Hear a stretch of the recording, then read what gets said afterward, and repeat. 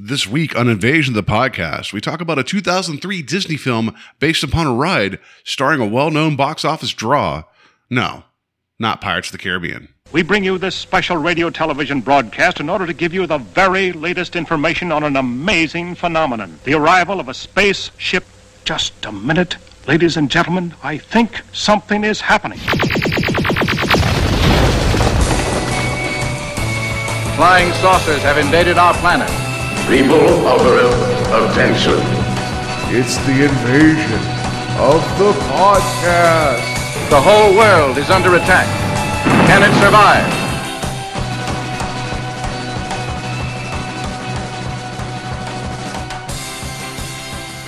And welcome to Invasion of the Podcast, where I try to take over the world one listener at a time. My name is Paul, and I'm joined by somebody that that people should have heard more of by now, but I was with Steve all the time. It's my wife, Mary. Hi.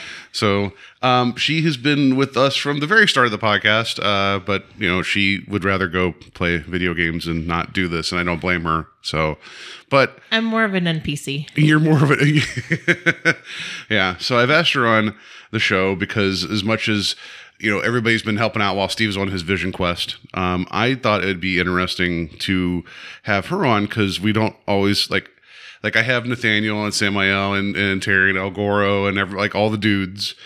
Probably about time to have a lady on to talk about other things. And one of the big things that you are passionate about is Disney. So we're talking about more about that in a second. Because the discussion this evening will be about the Haunted Mansion, not the one that you think. And we'll get more into that in a second as well. But before we go into the episode in proper, I want to do a little bit of housekeeping because we've been busy bees around here. One, I want to thank Al Goro for coming on last week to talk about part 2 of Rising Stars. A lot of fun.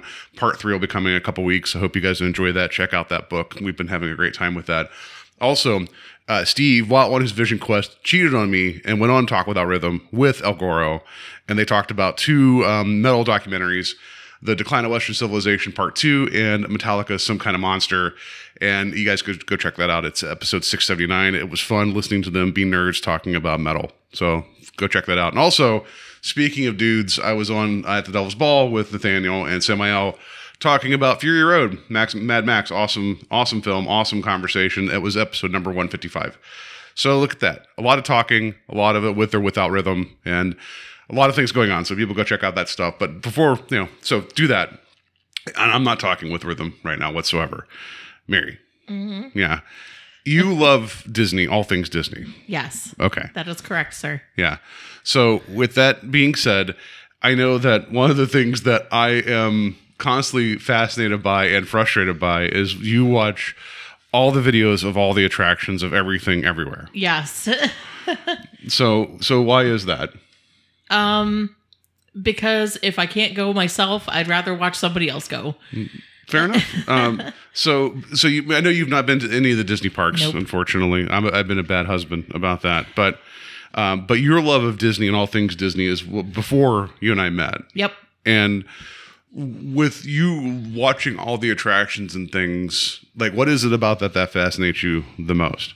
The immersion. Disney is really, really good at making their rides completely immersive, so you feel like you're actually there and participating as part of the story rather than riding through one.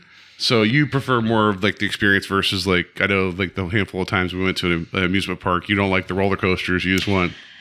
So that's that's a touch and go question. Okay. I don't hate roller coasters. I just don't like vomiting. Okay. I mean, you didn't vomit. Not to my knowledge. There was no secret vomits that happened. Well, no, but we also didn't ride anything that went topsy-turvy. Well, that's true. Yeah. You did tell me anything that would go upside down. That'd be bad news. So we didn't do that. Backwards is not good because I don't like peeing my pants. But, okay. Well, then we're going to talk about the immersive experience of a lot of the Disney stuff because I know you know a lot of the history, or at least you've been familiar with a lot of the history of Disney and its attractions. And since we are going to be talking about the Haunted Mansion, we're going to be talking about the 2003 film because the 2023 film just came out this weekend. And as of this recording, it's been out for a couple of days. It's done okay, but Barbie and Oppenheimer's kind of destroyed everybody. So whatever. We'll see what happens. And the reviews have been mixed on it, which we'll talk about the 2003 one as well and how that kind of goes. But it seems like the Haunted Mansion is something that you do like enjoy as an idea a great deal, like the attraction. Yes, absolutely. It's actually, if I ever get to go, it's one of the top 2 that is a must-see for me. But that's the one where we're talking about is the original Haunted Mansion, which is in California, correct? Or is it or in Florida? Because I was looking, am I right that it's I think you're correct that the first one was in California. Yeah. Because that's where I think it all started. I think that's where the first Disney park wasn't it? Well, yeah, because the only reason I can remember that now is because Disneyland has LA in it, and then Disney World has OR in it. So that's how I'm finally able to remember which coast they belong on. So, because the original one opened up in 69. Yeah. And because I looked at this, and it was in Disneyland, California, and it was actually originally conceived while Walt was still alive. Originally a very different concept. It took like 10 years for it to come to fruition. So is that the one you're talking about, or is it you're talking about like the one they end up doing? Because there's been a couple different iterations of the Haunted Mansion. I think the one I'm most familiar with is the one in Florida. Honestly, I don't know much about the California one pre what it is now. Okay. But I know now they're both very similar, if not the same attraction. Okay, because I know that also I was looking, there's an iteration in Tokyo Disneyland, and then there's also something called the Phantom. Those are very different. Okay. Which we can get into in greater detail. Okay, and then I see the Phantom Manor and then Mystic Manor, Phantom Manor is a completely different storyline than the U.S. version. Okay. And Mystic Manor is actually nothing to do with a Haunted Mansion at all. Because interestingly enough, in Chinese culture, like they tend to revere their dead ancestry. So a Haunted Mansion didn't really make any sense for them to build one there. Well, there's a lot of things I know, like in World of Warcraft, when they release over there, like they can't show like skeletons. Yeah, and that's part of it. So they went with Mystic Manor instead, which is also an interesting ride. But and then it's got a few nods to the Haunted Manor. Like their suits of armor there. They have a giant Medusa painting, which is a nod to one of the portraits in the gallery hall. But yeah, it's completely not a Haunted Mansion at all. Okay. So it's what Haunted Mansion was supposed to be. So in terms of like the original attractions that were there at Disneyland proper, like you talk about immersion, like do you know, I'm putting you on the spot. I do apologize. Like what came before the Haunted Mansion? Because I know that's one of the staple things in Disney, but like you mentioned experiences and immersion. They were doing that before this. Yeah. So Pirates of the Caribbean. There you go. Okay. Hands down. That's actually my second top 2 one that I want to go see. In fact, part of the trivia for Pirates of the Caribbean is that there used to be, from what I understand, this might be speculation, but they used real human skeleton pieces in the intro part of the ride. And in fact, I think one of them still is real, but the rest have been since replaced with, fake skeletons. Okay. I have some trivia about the Haunted Mansion that involves human bodies later. We'll get to that as well. Oh, yeah. I probably know it already. Yeah. So, the Haunted Mansion is your number one. To the fact that I know that of the 8,000 scented candles we have downstairs in our living room, one of them is specifically labeled Haunted Mansion. Yes, it's made by the Magic Candle Company, and they have candles that are scented after different attractions and hotels on the Disney property, and it's amazing. Okay, and how many of them are like scented like men's restroom? 0. Because that's not a smell anyone wants to remember. But it's part of the park, so no. So you've had a fascination with the Haunted Mansion for quite a while. So, and how much have you gone into, like, because I know that there's multiple different effects and different things that they've done to do like different. I don't know if you went into like the whole the original way they'd use mirrors and things. Oh yeah, the whole Pepper's Ghost thing that they do for the ballroom. Yeah, that was pretty state of the art back then, honestly. And Pepper's Ghost is a pretty reliable trick to pull to make something look it looks like it's ghostly, right? Yeah. Because they used like right angles and stuff with mirrors, right? Yeah. So when you ride through the Haunted Mansion, when you see the ballroom scene, you're not actually seeing the actual mechanics, like the mechanical animatronics. What you're seeing is a reflection of them, and the mechanical animatronics are actually located underneath the dune buggy part of the ride, and it's reflecting from underneath the ride out into the ballroom.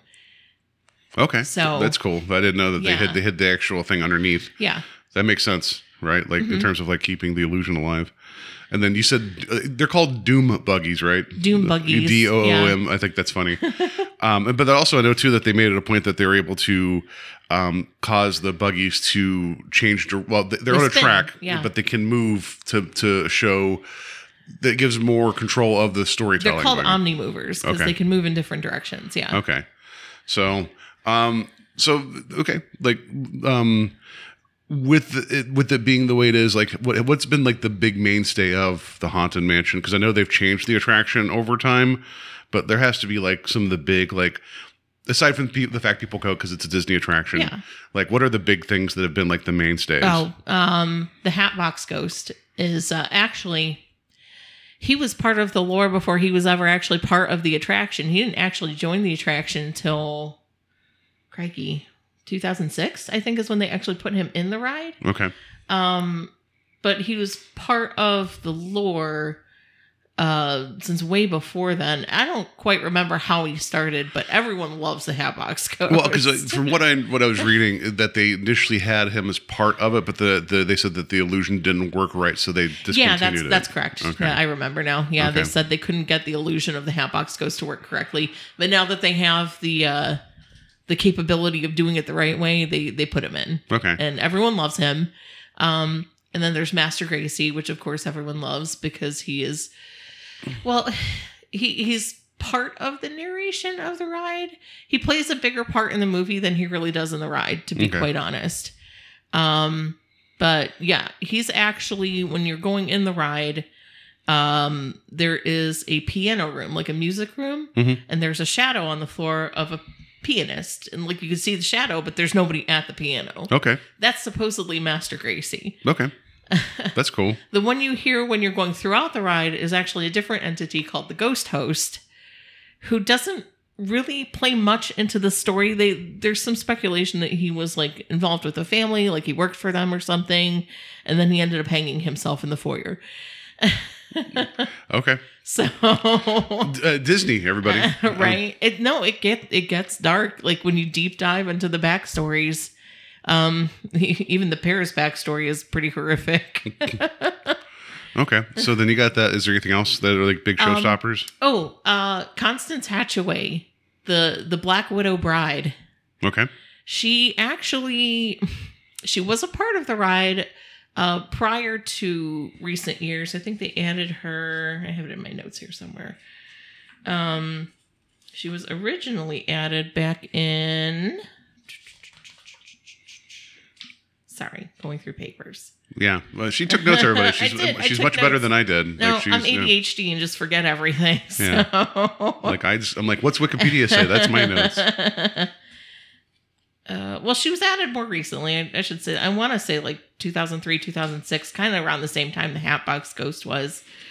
But originally, her character has always been in the attic of the Haunted Mansion, but she was called like the Heartbeat Bride or something like that, because originally it was just they had a animatronic where the eyes glowed and her heart would beat red every time it would beat, but they left it up to interpretation as to whether you want to think of her as a forlorn lover or a killer bride. Yeah.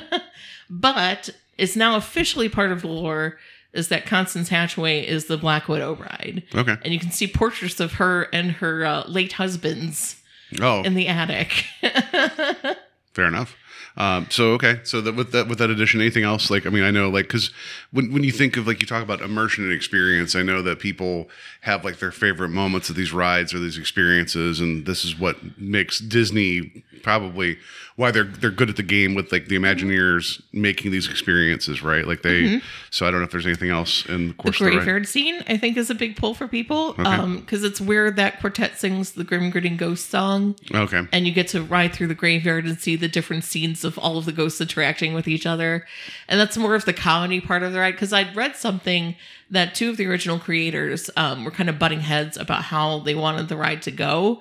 One of them wanted to go super scary, and one wanted to go family friendly, lighthearted, comedic kind of thing.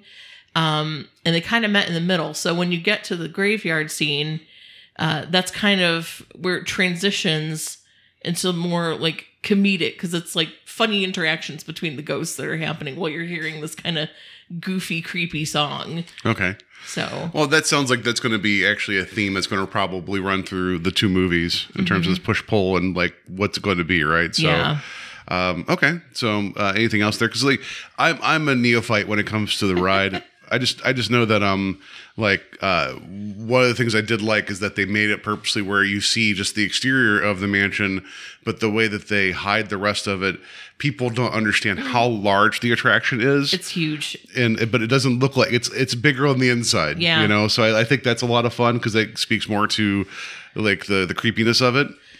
Oh, I would also be remiss if I didn't mention Madame Leota, because she is a big part of the ride. Everyone loves her. Okay.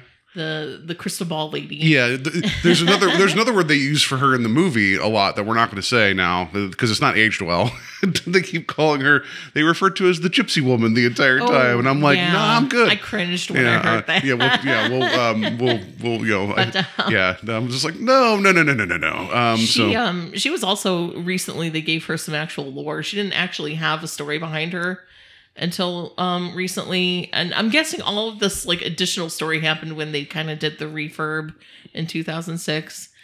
Yeah, and there's also some other information pointing towards the new movie, kind of since it was in it was a long gestation of a production. There was a lot of additional material written by the people when they're putting together the new movie that a lot of it got fit into the ride. That didn't. It's a little weird. We'll talk about that in a minute because we've not seen the new movie, but I think it would be once we talk about the 2003 one. There's some trivia going into this one that I think is interesting as well. So yeah, so there was a lot of other information written like the last 10 years that went into this. Yeah, it's all speculation because everyone's got different theories on what means what in the Haunted Mansion universe. But apparently, the story they added for Leota was that she was a witch who fled from the witch trials and opened up a curio shop in Hudson River Valley, New York. And she just became a really close family friend of the Gracie family. And so close that, in fact, when she died, they buried her in their graveyard. Oh. So. Except for her head. I'm kidding. Except for her head. Sure. Okay. So that's like, are those the highlights? I don't know if there's anything those are the highlights that I got. Just for the U.S. version. Like I said, we could delve into Paris, but I don't know if you want to do that. Well, wasn't part of the Paris storylines what fed into the 2003 movie a little bit? Because they talked about like, I was reading about some of the trivia about with the way that the love lost, like the whole love thing that was playing into like the tragic backstory of Gracie in the movie was kind of reflective of the Paris edition. Very, very loosely of that. Whatever. I mean, there's no Eddie Murphy in the French version. There's just not this Eddie Murphy, animatronic Eddie Murphy running around. No. Yeah. They wanted to make it a good ride. Oof. All right. Coming out swinging. So, okay, with all that being said, clearly you're familiar with the attraction and you're familiar with this age of Disney, right? Like where spooky, like I think it's okay. Like spooky's good, scary's good. Like it's not like, you can still be family friendly and appropriate. Like, there's a lot of, there's this thing now where people are like, you can't scare kids too much. Like, well, it's just, like there's films like Coraline and like Paranorman and like other things like, those Disney movies, earlier ones too. It's just like, I don't know, not that it's a horror movie, but like, baby's mom gets shot. Like there's things that happen. It's okay to be scared. Finding Nemo, the very beginning of it. But yeah, we'll talk about Finding Nemo a little bit too, because it kind of ties into 2003. But yeah, so I think that's important. And also at the time when this was coming out, so the movie, the 2003 Haunted Mansion, which is based upon the attraction, kind of, sort of, there's a lot of mix of ideas. This was a time, I mean, Disney's never met an idea that they can't try to stretch into either an attraction, a movie, something. Like, let's just keep adding. We did a cartoon. Let's make a live version of it. Like, did we do a live action version? Let's make a cartoon of it. Let's make 3 direct-to-video sequels. Let's make a breakfast cereal. Let's like whatever, right? Like, let's make our own version of Stardew Valley, but we'll call it something else. Like they did though. Yeah, that's what I'm like they've never met an IP that they won't try to turn into something else, right? So. And so of course they're probably running to this position where, there's always so many fairy tales that you could turn into animated movies. And you could see they started kind of running out of that a little bit. And they're like, well, what if we start doing stuff with our rides, right? So then 2003, 2 films came out. One was Pirates of the Caribbean, and the other was Haunted Mansion. I didn't know they came out at the same time. Yeah, well, I mean, like, the Pirates of the Caribbean came out in like the early spring, summer, and then Haunted Mansion came out in November. So, but it was the same time frame, right? Mm-hmm. So, and we'll talk more about Pirates in a little bit too, because I think it's important how one thing was like so successful that no one really saw it coming, and then we get to the Haunted Mansion. So, yeah. So with all that being said, Haunted Mansion 2003. I want to get into a little bit about who did what. I know you didn't do too much notes about the movie itself. I mean, about like Rob Minkoff, the director. Here's some interesting stuff, right? So, he during the summer '82, Minkoff received an internship at Walt Disney Productions. He was apprenticed by Eric Larson, a senior animator who was one of the 9 old men, who was like one of the big guys behind the animation. Yeah. The following year, he was employed as an in-between artist for The Black Cauldron. So you want to talk about something that was scary. He was then a supervising animator for The Great Mouse Detective and a character, but he was the animator for Olivia, that character, before working as a character designer for The Brave Little Toaster. He also wrote the song Good Company for Oliver and Company in '88. And subsequently served as a character animator for The Little Mermaid. On the film, he provided character designs and early animation tests for Ursula. So Minkoff has like a big background at Disney. Stuff under his belt, yeah. Yeah. So you're like, okay, great. Like this makes sense. This guy's like, he's ingrained in Disney, was actually supervised by like one of the old guard, right? Mm-hmm. And the fact that he actually wrote a song for Oliver and Company too, I think is interesting. It's like, because you got Billy Joel in that movie. You're going to write a song like, anyway, whatever. Eager to direct a live action film, Minkoff was handed the script for a feature-length Roger Rabbit sequel and was hired to develop the project. However, a year in development, it just didn't go anywhere. It got canceled. He became a co-director for The Lion King, along with Roger Allers. On the film, you talk about 2 people kind of not butting heads, but had different styles. They both kind of split up some of the sequences. He did the Circle of Life sequence, and then Aller directed the I Just Can't Wait to Be King sequence. So the big thing is like, you could tell that there's a difference stylistically, which I think feeds into what we're about to talk about. So he eventually stepped away from Disney because he wanted to actually do live action, right?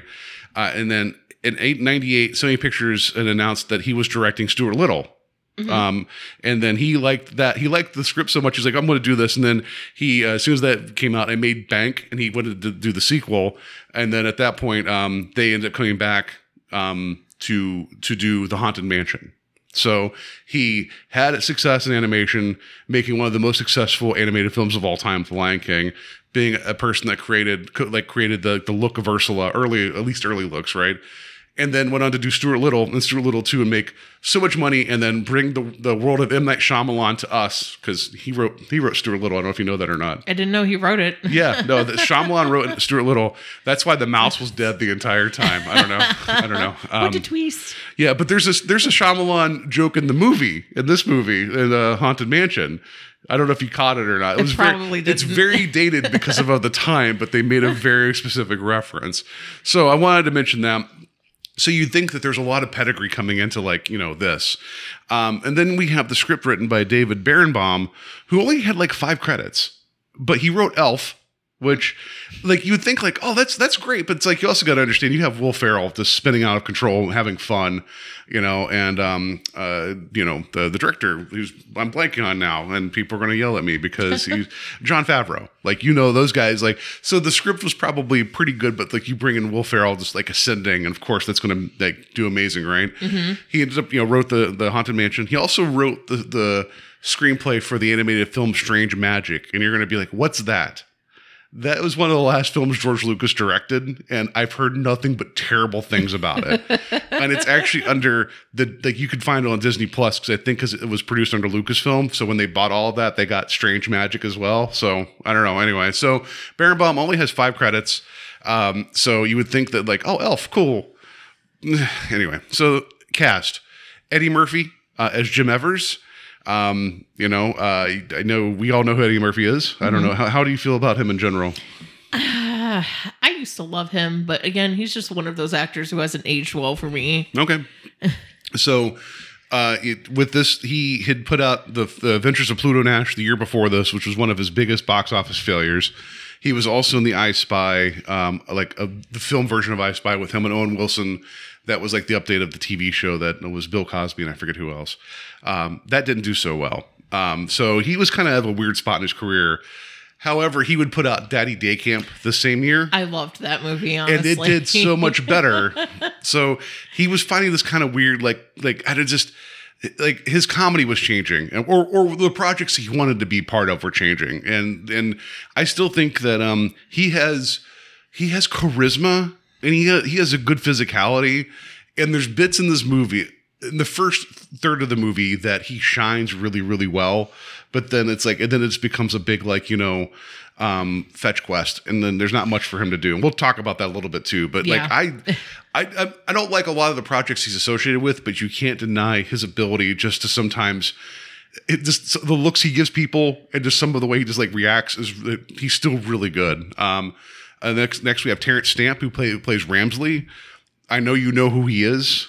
You've seen his face. I know of him, yes. He played Zod in Superman 2, the Christopher Reeve one. You've heard the kneel before Zod. That's him. Very recognizable actor. He is punching above his weight so much. Not above his weight, I'm sorry. He's bringing so much more class to this movie than it deserves. Playing Ramsley. I like him as Ramsley. Full force. Yeah, he's so good. He's so good in this, right? Yeah. He's still working. He was most recently in that Last Night in Soho, that film from 2 years ago that I've been meaning to get to. It's Edgar Wright directed it. I've been meaning anyway. So Nathaniel Parker as Master Gracie. Mm-hmm. I thought I recognized him from stuff. He's just a British actor doing British things, and that's it. And I'm just I thought I would know him. He's still working. He was in the movie The Last Duel 2 years ago. Marsha Thompson is Sarah Evers, the wife of Jim Evers, Eddie Murphy's character. She had a significant reoccurring role on Lost. That's I thought she looked familiar, but again, I watched Lost. I love Lost, but I couldn't tell you who she was in Lost. So I don't know if you had anything about her that. Nope. Yep. Jennifer. I'd seen her before, clearly, but Jennifer Tilly, Madame Leota, which it's just we love Jennifer Tilly, right? Yes. I don't dislike Jennifer Tilly. I just think this was not a great fit for her. She wasn't given anything really to do. No. But I didn't know that she was nominated for an Oscar earlier in her career, so that's awesome. And that she's also known as Tiffany Valentine in the Child's Play films. Yeah. And I've not seen any of the later films that she's part of, but I love Jennifer Tilly. I love her in Liar Liar. She's just great. And also I found this out. I hate the phrase, I was this years old today or whatever. I'm sure I've found this out previously, but I must have forgotten. She is a World Series of Poker ladies event bracelet winner, meaning she's won the World Series of Poker. She was the first celebrity to ever win the series tournament. In 2005, she won the third World Poker Tour Ladies Invitational tournament. So she's not only won once, she is a serious, legitimate poker player. Holy shnikes. Yeah, so I think that's great. So, you see photos of her wearing the dark sunglasses, I'm just how do you not I'm sure if you're at the table and you're already there's a lot of money, but you're well, is that Jennifer Tilly over there? Anyway. I would just not be able to keep myself composed every time she would say anything. Yeah, right. Because she has a very distinct voice, and does. It's awesome. I only have a couple more here. Actually, see here. I'll do Dina Spivey Waters as Emma. She was the maid. Mm-hmm. Only thing that I think you'd appreciate, she was in 13 episodes of Greg the Bunny. The TV show. Greg the Bunny. Yeah, that's why I wrote it down. And then we have Wallace Shawn. Oh, everyone knows him. Yes, as Ezra, the Princess Bride. He's Rex in Toy Story. Inconceivable. Exactly. Throw a dart. You're going to find out who Wallace Shawn is. And if you don't know who he is, you know him. He was also in Clueless. Yeah. The TV show. And the movie. Yeah. So, yeah, it's Wallace Shawn, right? And so you can't not love him. He's also great in this too. They don't give him a whole lot to do, but every so often he gets a couple good one-liners in there. And even at the end, Dina Spivey Waters has a good line at the end whenever about the afterlife. I thought she had a great line there, but whatever. Anyway, so 2003's The Haunted Mansion starts off. We don't have to go blow by blow, but I think the setup is worth it. Where we have Jim Evers of Evers and Evers Realty. He is driven by business. you don't ever get the vibe that he's a bad guy, but he's very much focused on success. He's a workaholic. Yeah. Is what it is. And he and his wife, like they work together doing this real estate business, but he's also been kind of more focused on the business side as opposed to the family side. And so he kind of screws up again. And then he's like, okay, sorry, I missed our anniversary. And she's like, basically he's like, let's go away for the weekend. But in the meantime, she gets a weird phone call from it's from Ramsley saying, hey, we'd like to sell our mansion. Mm-hmm. And then Eddie Murphy's like, wait, what, a mansion? So they go check it out. And then hilarity ensues. So then they get, like, the whole thing is they show up there with their 2 kids, which I would have mentioned the kids, but like it's a, you know, the boy's actually older than the girl in real life. That doesn't surprise me. Because like it's the funniest thing, like he was playing the younger of the 2, but he was the older of the 2. But yeah, he Okay. Yeah, if I have to be honest, I think that the young boy had way more acting chops than the girl did. Well, also he had more to do, you know, like again. Yeah. I mean, if an eye roll was a person, it would be that girl. That's fair. Other than him also being afraid of spiders, Well, which yeah. So yeah, that whole thing. So the family's there, they're trapped, and then we find out there's like a whole other thing going on. So had you seen this film before? Yes. Okay. I used to own it a long time ago in a world far, far away. Okay. And we'll talk about the film as a film because I had never seen it before. Mm-hmm. It was 2003, not in my wheelhouse when it came out. You know, it was like, very forgettable, so I needed to watch it again. But you said you owned it, so you must have watched it multiple times. I did. It's very forgettable. I needed to watch it again. Okay. So, with it being something that you had not visited until like again recently, mm-hmm. what was your memory of it going into it? You said forgettable, but there must have been stuff in it that clearly you've seen it before. So like how sometimes you put something away for a long time, you misremember, or you're like I swear that's what happens, and it's not quite like that. Is there something? No, it was kind of like I remembered the baseline story of Master Gracie trying to steal Eddie Murphy's wife. I didn't remember like details. I'm never good at remembering details, but it was pretty much what I expected of it, and I was disappointed back then, and I'm disappointed now. So let's drill down on that. Like, why are you disappointed by it? I don't know. There was some stuff that like now makes more sense to me watching again as I'm older and have more critical experience under my belt. And I don't know, just something was very lacking in that movie when I saw it. And I can't exactly put my finger on it, but maybe it was just too family-friendly comedy for me than I wanted it to be.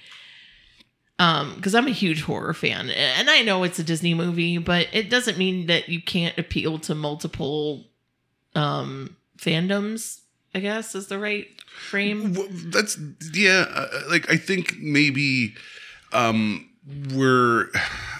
there was definitely that time in the 80s where like we had like the Spielberg like things where you could like have a little bit of like kids in peril and it'd be okay, like Goonies. I mean that's Spielberg produced that, but yeah, it's like, yeah, these kids are in danger and there's like a real risk, but like like there's that kind of adventure quality to it, and even something like E.T. the beginning mm-hmm. part of that's very like you're not sure what's going on and like. So yeah, you're right. You could have a little bit of that peanut butter and chocolate to make that mix.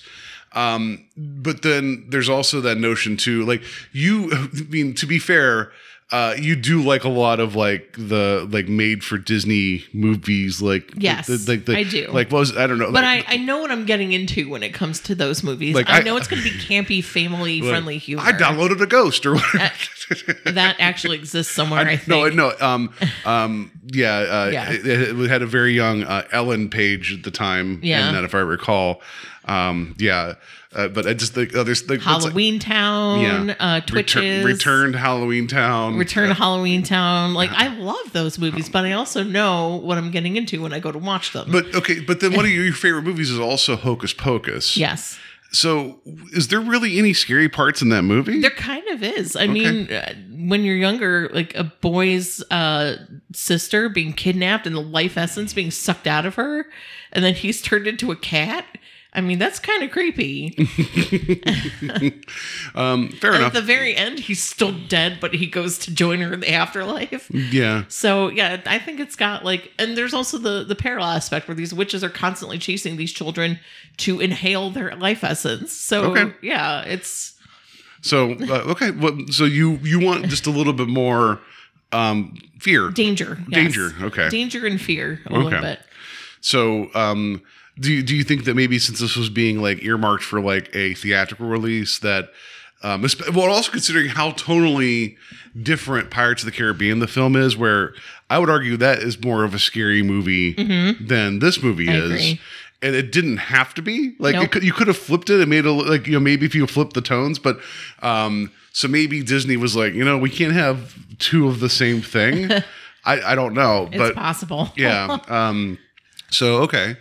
But then what about like the whimsy side of this, right? Like you ended up having the instruments like chasing Eddie Murphy around or whatever. Yeah. And I mean, there were funny bits to it. I won't deny that, but I don't know. It just still falls flat for me. okay. I'm not, I'm not saying you're wrong. I was just trying to get a figure, like a pinpoint where you were with things. Cause it's like, there's this thing where, you'll have in like modern movies where something will be going on and then somebody will like they're not going to break the fourth wall, but they're going to say something very obvious, be like, oh, we're doing this again or whatever. Like there's like a bit with, Madame Leota where, what was it like towards the end where she's like, see, the crystal ball is She's in the seatbelt. yeah, seatbelt. And he's like, don't go anywhere. She's like, I'm not going. It's like, yeah, that's kind of like, I don't know, an obvious thing. It's like, okay, like, but whatever. Or I don't know. Okay, there's some other but stuff. That also bothered me because like there was one scene where she's like propelling herself around in her ball. And I'm like, how? How is that working right now? Yeah. Like the logic fails itself pretty bad. At times, but there's again, that's actually what a lot of my notes are. yeah. So, and I also don't think the movie did a great job because, well, one, we have the setup of this cursed, haunted mansion, right, where the undead are there forever until, we get Master Gracie married again and find his true love or whatever, right? But the reason that happened to begin with, spoilers for everybody, it's a 2003 movie. If you're not going to, whatever. Anyway, so fault on you. But it's also like Mary's like it's forgettable, so you're going to watch it and be like, what did I just watch? No. So we had, which, by the way, they skipped right over the reason why Ramsley didn't feel that Gracie and his, what was her name, Sarah? Yeah. Was why they or was it Elizabeth? Elizabeth. Yeah, it is. Sarah's the actual wife. Yeah. And Elizabeth. The reason they weren't supposed to be together is because they said they're basically, it was different classes, but what he wasn't why would saying, he care? No. But what he wasn't saying is that she was African American. And like, did you like, because then the fact that like Gracie, his whole family is like this generational wealth, and like this is set in like, it's set in New Orleans. It's not set in Louisiana. Yeah, but it's not set in like it's appropriately so. And I know the new movie's actually set in New Regency Orleans. Times. Yeah. Well, it's like this is like this was very much like during like the slave trade. Well, later on, but it's like the whole thing is like he fell in love with a woman of color. Ramsley's like, nah, this isn't going to fly, and poisons her and causes Gracie. He's the reason the curse exists. Yeah, but then at the end, it's like he's doing everything in his power to get them back together. I think it's just because he realized he screwed up and just wanted to get out of there too. Like it was like so that's oh yeah. But it just like the logic of it was like I created this problem. Now I'm going to fix it by creating a bigger. It got really. It was very confusing to me. I don't even understand. First of all, why he would have even had a problem, because it wouldn't have been his concern anyway. Being a butler wasn't his job to keep his nose on. No, but his like the whole thing was like he was the servant of the family, and I'm guessing there's a certain amount of like, even though I'm the servant, I'm upholding the Gracie name and the quality. It's very much like I have a duty to the house, not necessarily to the person. So that's the way I feel about that. And there's something interesting there. There's some bones there.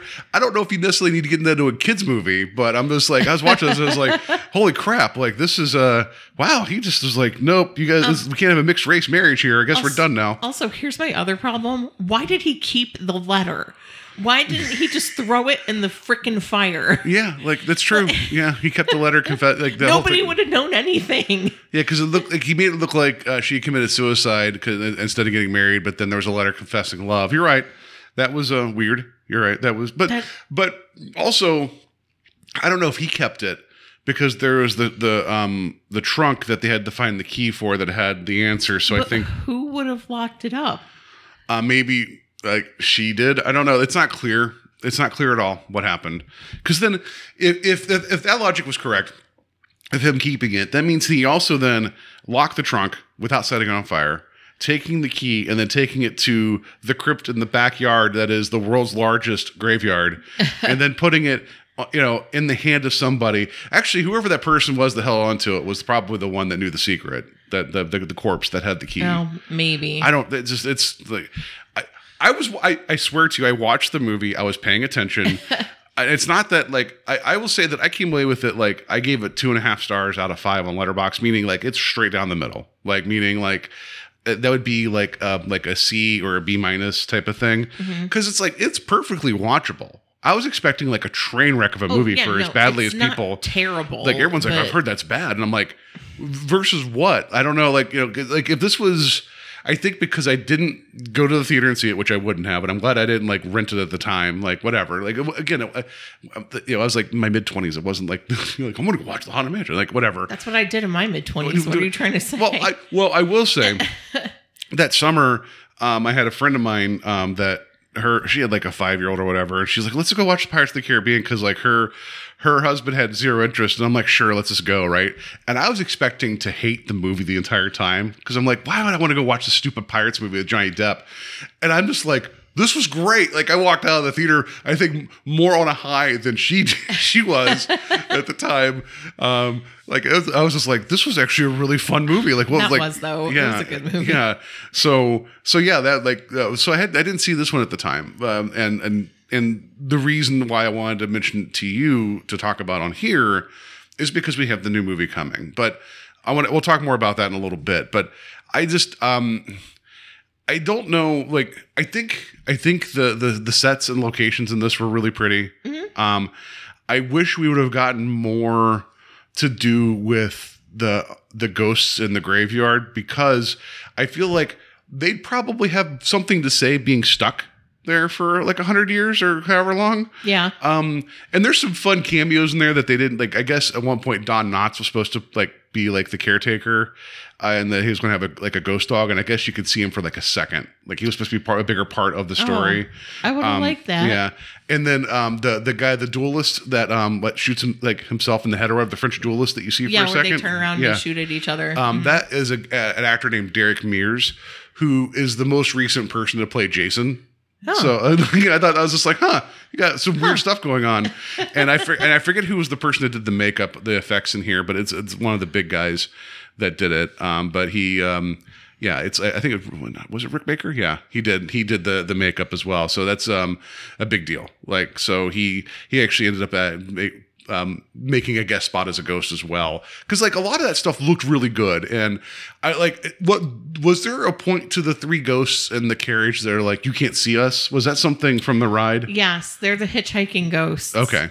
They do have names which are escaping me right now, except for Ezra, who's the one in chains.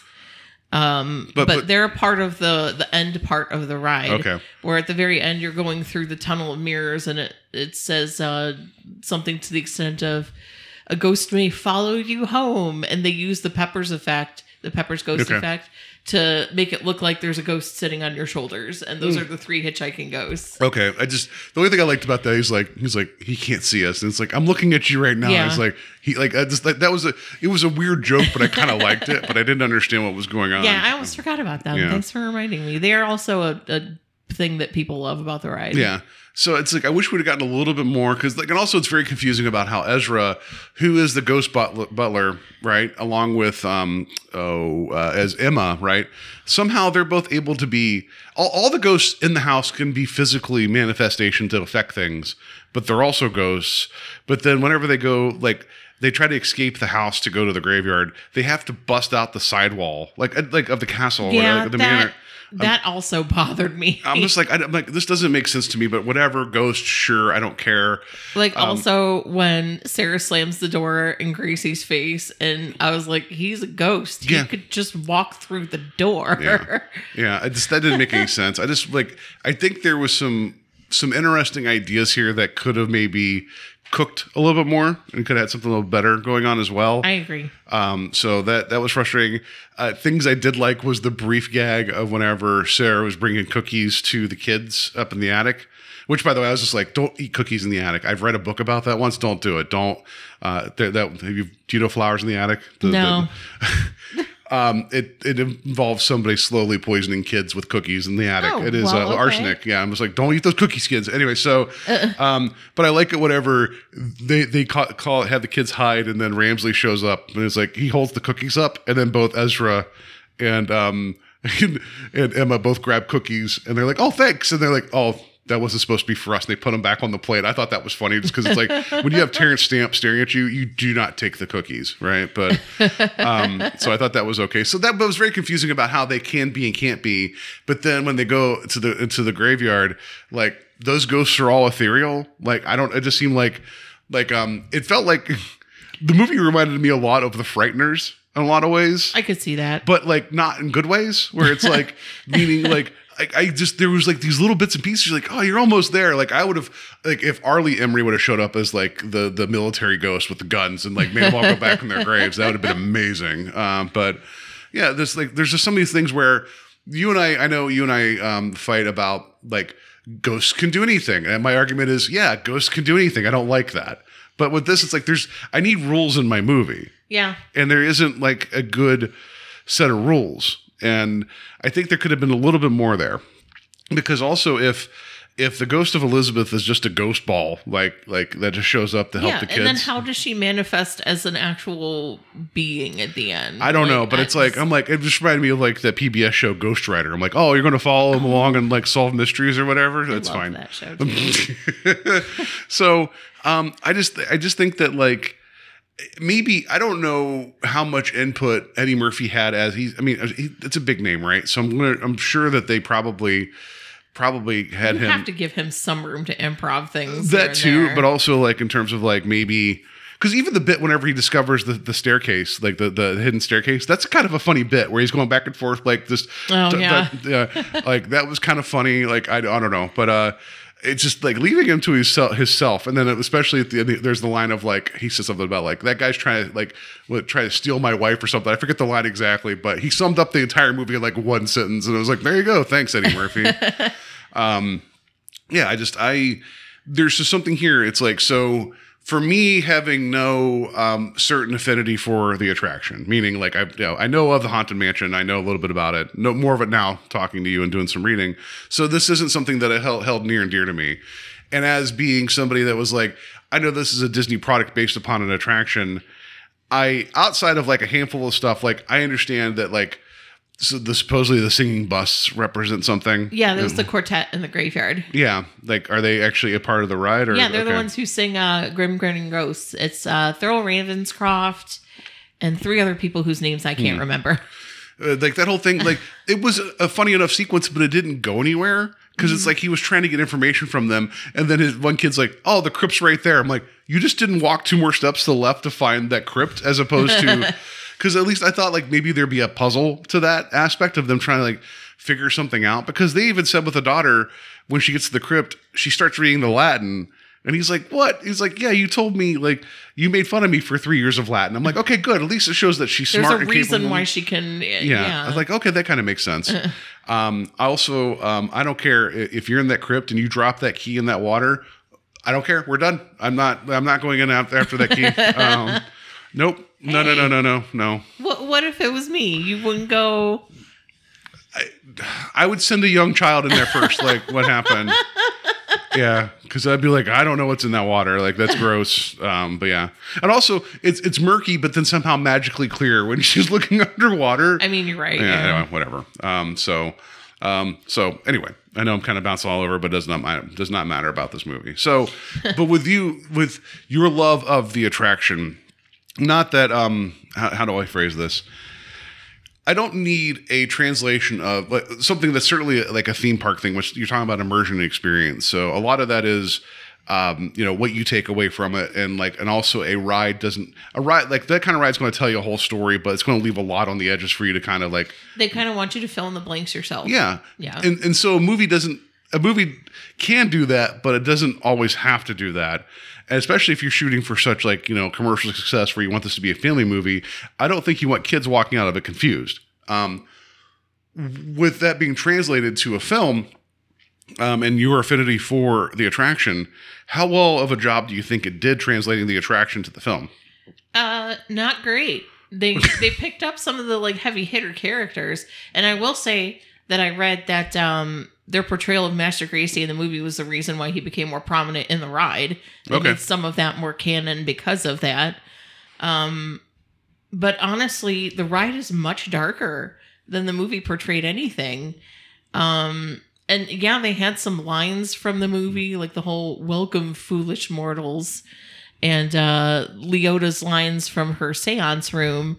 But it's like you could have done without that, because that just seems like a cheap bone to throw to the fans of the attraction, and then not actually follow a lot of anything else in the attraction story-wise. Okay.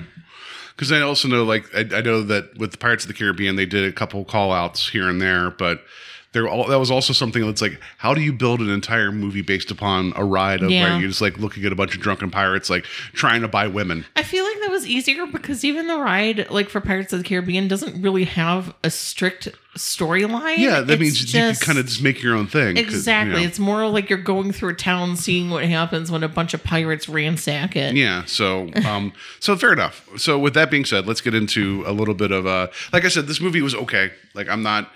I never need to see it again, but I'm not going to walk away being like, what just happened? There's been other movies that have been released as like what they wanted to be like tent poles to become a bigger thing that, have been complete messes. And I don't know if this film was a mess. Just what I'm frustrated by is that the guy who directed it has such a background in Disney and has been so influential in some amazing Disney properties that it's like, wouldn't you think you could steer the ship a little bit more? Especially when you got a guy this gentleman wrote 5 screenplays and has made his money, better than me. But you would think that you'd be like, wait a second, you already directed 2 live action Stuart Little films, which incorporates people talking to an imaginary mouse. You know what I mean? Yeah. You would think you'd almost, not based upon what we know now, maybe this wouldn't have been the best call. Wouldn't you think you'd go and be like, hey, can I tap my friend Shyamalan, who wrote these 2 other movies that incorporated these elements? Can we give him a chance to do another pass on the script or something, right? To shine it up a little bit. Yeah. Because that was the thing too, the kid, when they're in the graveyard, he said, I see dead people. That's what he said. I didn't know that. Okay. Yeah. So that was a direct reference to The Sixth Sense, which is funny. But, I knew that. Yeah. I did not know that Shyamalan wrote The Sixth Sense. He directed it. Yeah. Oh, all right then. Yeah. So there you go. He wrote a movie about a mouse, 2 movies about a mouse, and then then other things after that. A movie about dead people. Yes. And a village. Yeah, a lot of different things, yes. So it just makes me wonder, you would have these other people, especially even you worked on The Lion King, you probably go to Disney and be like, yeah, you know what? Can we bring some other people in and please take a look at this? I just don't know what happened. Also, there's more than one version of the Haunted Mansion. Why couldn't they incorporate anything from Disneyland Paris? Well, that's what I'm saying. From what I was reading, Tokyo. Some of the tragic backstory stuff was more akin to the one over in Paris. Supposedly, I don't know. So here's the basic storyline for the Paris one. I won't go into too much detail with it. It's basically a baguette fell in love with the cigarette. It was a twisted romance. I mean, you're not completely wrong. No, I'm joking. So this rich father and mother and daughter all moved to this area called Thunder Mesa. And it's supposedly the land of the great legendary Thunderbird. It's supposed to be an all-powerful kind of entity. I'm thinking of a 1970s Chevy, a car, a Ford car. No, a Ford Thunderbird, 8 miles to the gallon, smells like cigars. But of course, the father doesn't put any weight into stories, quote unquote. and starts drilling into the land, hits gold, like keeps telling his people to drill deeper and deeper. And the Thunderbird is supposed to be an entity in charge of earthquakes. That's his magical power. Okay. So whilst all this is happening, this dad has like this death grip on his daughter and doesn't want to let her go. She keeps trying to like court people, and he keeps killing all of her suitors. Until one day, the Thunderbird decides to say F you to the father for drilling on his land and causes a massive earthquake that kills the entire family, except for the daughter and her latest beau. And then what happens after that is her fiance ends up dying anyway because the Phantom, which is told to be her father's ghostly form, lures him up to the family mansion's attic and gets him to hang himself. Maybe that's the part because the hanging. I don't know if that's. But that's also lore part of the U.S. attraction. No, so I don't know. So, and the whole thing is that she's in the mansion by herself now, still waiting for her fiance, and the Phantom is still like laughing and taunting her behind her back. So right, well, it's a completely different story. I don't know how that would have played. Yeah. So, okay. I just wish they would have incorporated, like, if it's going to be Haunted Mansion, like, inclusion is a big thing, I guess. I don't know. Well, and we're going to, like, you mean inclusion of, like, the actual attraction all itself? Or if you're going to do a storyline, put a little bit of all the storylines sure, in. Right. So we'll talk about kind of, like, the when this came out, like, what was kind of big at the time. But I just want to show you on Letterboxd, like I was looking through reviews of the Haunted Mansion, and you'll appreciate this. My favorite one was a 2-star review that said, Crimson Peak is a lot different than I remember. It's not that dissimilar, anyway. So I thought that was funny. But then that's Del Toro that made that, and that will tie into what we're about to talk about in a minute. So that I promise there's something interesting here. So the film, it came out November 2003. It was a budget of $90 million. It eventually had a box office of $182 million. So it made its money back, and then maybe it was successful, but not greatly successful, because generally when you get around the doubling of the budget, that doesn't count for advertising and everything else. So it didn't crater, but it didn't take off either. Number one film that year for the year of release, which doesn't count the total gross, was Finding Nemo. Number two film was Pirates of the Caribbean, right? Day Daycare was 25. But total gross, meaning the films that were released during that year, but then like past that point, like what they still kept making money while they were running theatrically, was Lord of the Rings, The Two Towers, and Return of the King, Finding Nemo, and Pirates of the Caribbean. So Disney was still doing okay, because you talk about there were no doubts. Yeah. So with that being said, like even though the Haunted Mansion didn't do as well, Finding Nemo and Pirates of the Caribbean, which, if I recall right, Pirates of the Caribbean, people were kind of expecting it to be okay, but like they didn't expect it to be as good as a film as it was, and it performed so well. Like, and this time Pixar could do no wrong. So Finding Nemo, of course, was going to be great. Yeah. So with all that, let's fast forward to, we're going to wrap it up here, but we'll talk about the new movie. Here's the things that are frustrating to me about it is that, where did I find this out? I had my notes here. In 2018, it was reported, what was it? No. So that's something about the actual Haunted Mansion. We'll talk about that in a second. It's the bodies part that I was going to mention to you. What was it? Del Toro had originally said he was going to write and direct a new version of the Haunted Mansion, and he's like, it was going to be equal parts scary and funny, but he's like, he wanted more of the scary. And eventually, over time, he stepped away from being the director and writer, but was a producer, because Disney didn't agree with him wanting to make it a little bit more scary. And it's like, it's Del Toro. Like, what are you good like, at? He's a large child. Like, I've not seen his Pinocchio, but I know it's on my list. Yeah. But it's like, that he's just one of those guys. It's like, he's the nicest guy in the world. Yes, he knows how to scare you, but he also knows how to make you care about a fish man. Yep. Why? Like, you have Del Toro making you. Just why do you not let anyway? So yeah.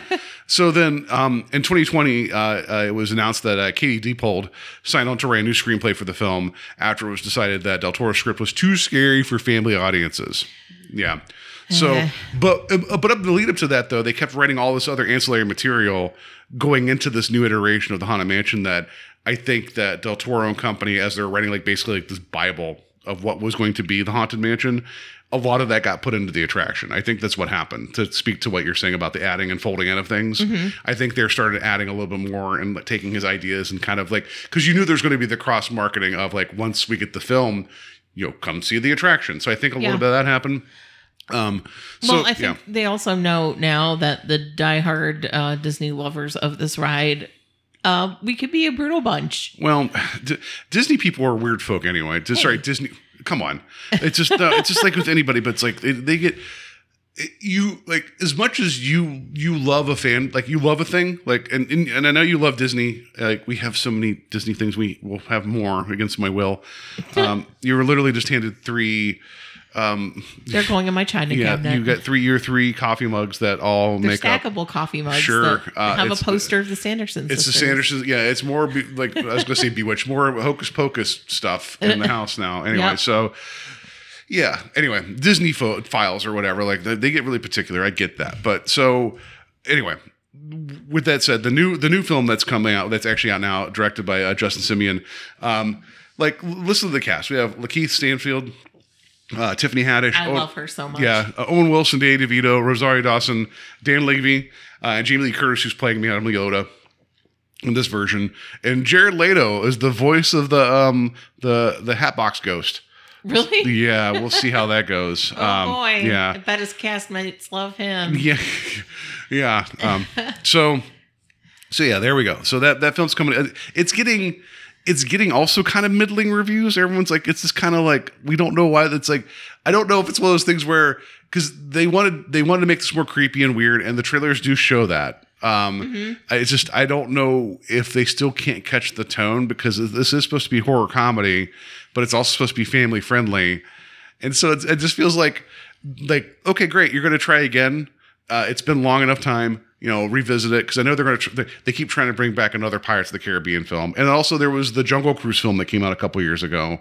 They're, I've not seen it. I'm okay. Neither have I. It's fine. But they're trying to bring, their attractions and doing more and more and more, right? Because why not make it a thing? Yep. But this one's also kind of middling too in terms of reviews. So I don't know. Do you think just by the fact that they made another one, that one is automatically going to be better than the original one? Not necessarily, but from the trailers I've seen, I have not high hopes, but I'm hopeful. Yeah, so we'll see. The main actor, the African American guy, Lakeith Stanfield. Yeah, I've seen him in other stuff. Yeah, he was in Get Out. I was going to say, I'm pretty sure he was in Get Out. Yeah, he was the one that actually when they took the flash photography of him. He was he's been in a lot of things recently. I really like him. Yeah. So I'm hoping this movie is going to be really good. Yeah, at least to me. What was he? Sorry to bother you. He was the lead in that. That was also on my list of things to watch. It's a great movie. It gets weird at the end. He's also in Uncut Gems. He was in he was in Knives Out. He was the other detective in Knives Out. Oh, you're right. Yes, he was. Yeah. So yeah, yes, of course. So yeah. So yeah, I'm hoping, right? And then I just love Tiffany Haddish. Yes. She's an absolute doll, and so I'm excited to see how she plays the soothsayer psychic. Yeah. So what would it take for you to feel that this film would be successful in light of it being an adaptation of the Haunted Mansion? Leaning a little more into the darker history story part of the ride. It doesn't have to be a laugh a minute. Just creepiness and scariness is kind of what I would like, because it's a haunted mansion. You're going there to see creepy things. Let it be scary a little bit. Yeah, that's fair. So, I'm sure we'll get to it sooner than later. I know you want to see it, but I also know that it's going to probably, depending upon how well it does at the box office, it may or may not show up on Disney Plus pretty quickly. We'll find out. Oh, that's what I'm waiting for. Yeah. So you want to be hopeful for this film, but not support it in the box office. I like to support it in the box office, but people in movie theaters are terrible. I know. So you don't do a triple feature of Oppenheimer, Barbie, and the Haunted Mansion all in one day. Just Barbie and Haunted Mansion. Oh, Thanks. okay, all right. I mean, one of them's going to be really scary, and it's Oppenheimer. That's going to be the one. It really is. So, all right. Well, look at that. We had a very fruitful and productive talk about the attraction, the movie, and the expectations for the new movie. Thank you for coming on and making me sound smartful with your research and your notes and your love of Disney things. Thanks. It's been fun. And we should do more. Yeah. So, next week we're going to talk about the TV series Gummy Bears. No, that's not going to happen. No. Can we? No. That's going to do it for us this week. Please find us on Facebook at Invasion the Podcast. Like us there. Email us directly at invadingpodcast@gmail.com. Wherever you find your podcast, rate and review us. I used to always push Stitcher, but that's collapsing as a thing here in like 2 weeks. That's going to go away. So hopefully I can have this be distributed elsewhere. So go check it out on Podbean, Apple Podcasts, Google, I don't know, Dollar General. I don't know, wherever you get your podcasts at. And if you like the conversations, let other people know. Next week, I'm going to have one of my podcast husbands, Terry from Strange Highways, on to continue our Year of Carpenter discussion. It's going to be a little bit of an odd one because, well, one, we only have 3 Carpenter things to talk about in his career left, unless he releases another movie, which would be wonderful. There was a series on Showtime called Masters of Horror, where he did 2 episodes, 2 one-hour episodes. One of them was called Cigarette Burns. The other one's called Pro-Life. We're going to be talking about the segment Pro-Life on here. However, Terry and I had previously discussed cigarette burns on our show that we do called Strange Highways. So I'm going to hammer together that discussion with our discussion about pro-life. So if people haven't heard that discussion, next week you're going to get like a twofer. You're going to get basically 2 episodes in one on here, talking about both of those. And then in the meantime, I'm going to, interject what knowledge I have from that smart book about Carpenter. So it's a little bit of a weird episode, but I wanted to kind of keep everything in the same lane. So I hope you guys enjoy that. So in the meantime, have a good week. Be safe. I don't know. I'd say don't go to any haunted mansions, but I guess if you want to, at least make them creepy. Or bring Eddie Murphy. Or don't bring Eddie Murphy. Yeah. Or don't bring Eddie Murphy. Yeah. I just moved in my new house today. Moving was hard, but I got squared away. Bells started ringing and chains rattled loud. I knew I'd moved in a haunted house. Still I made up in my mind to stay. Nothing was gonna drive me away. When I seen something that give me the creep, had one big eye and 2 big feet. I stood right still and I did the freeze. He did the stroll right up to me, made a noise with his feet that sound like a drum. Say you'll be here when the morning comes. Say yes, I'll be here when the morning comes. I'll be right here and I ain't gonna run. I bought this house, now you know I'm boss. Ain't no Hank gonna run me off. In my kitchen, my stove was a-blazing hot. The coffee was a-boiling in the pot. The grease had melted in my hand. I had a hunk of meat in my hand. From outer space there sat a man on a hot stove with the pots and pans. Say that's hot, I began to shout. He drank a hot coffee right from the spout. He ate the raw meat right from my hand. Drank a hot grease from the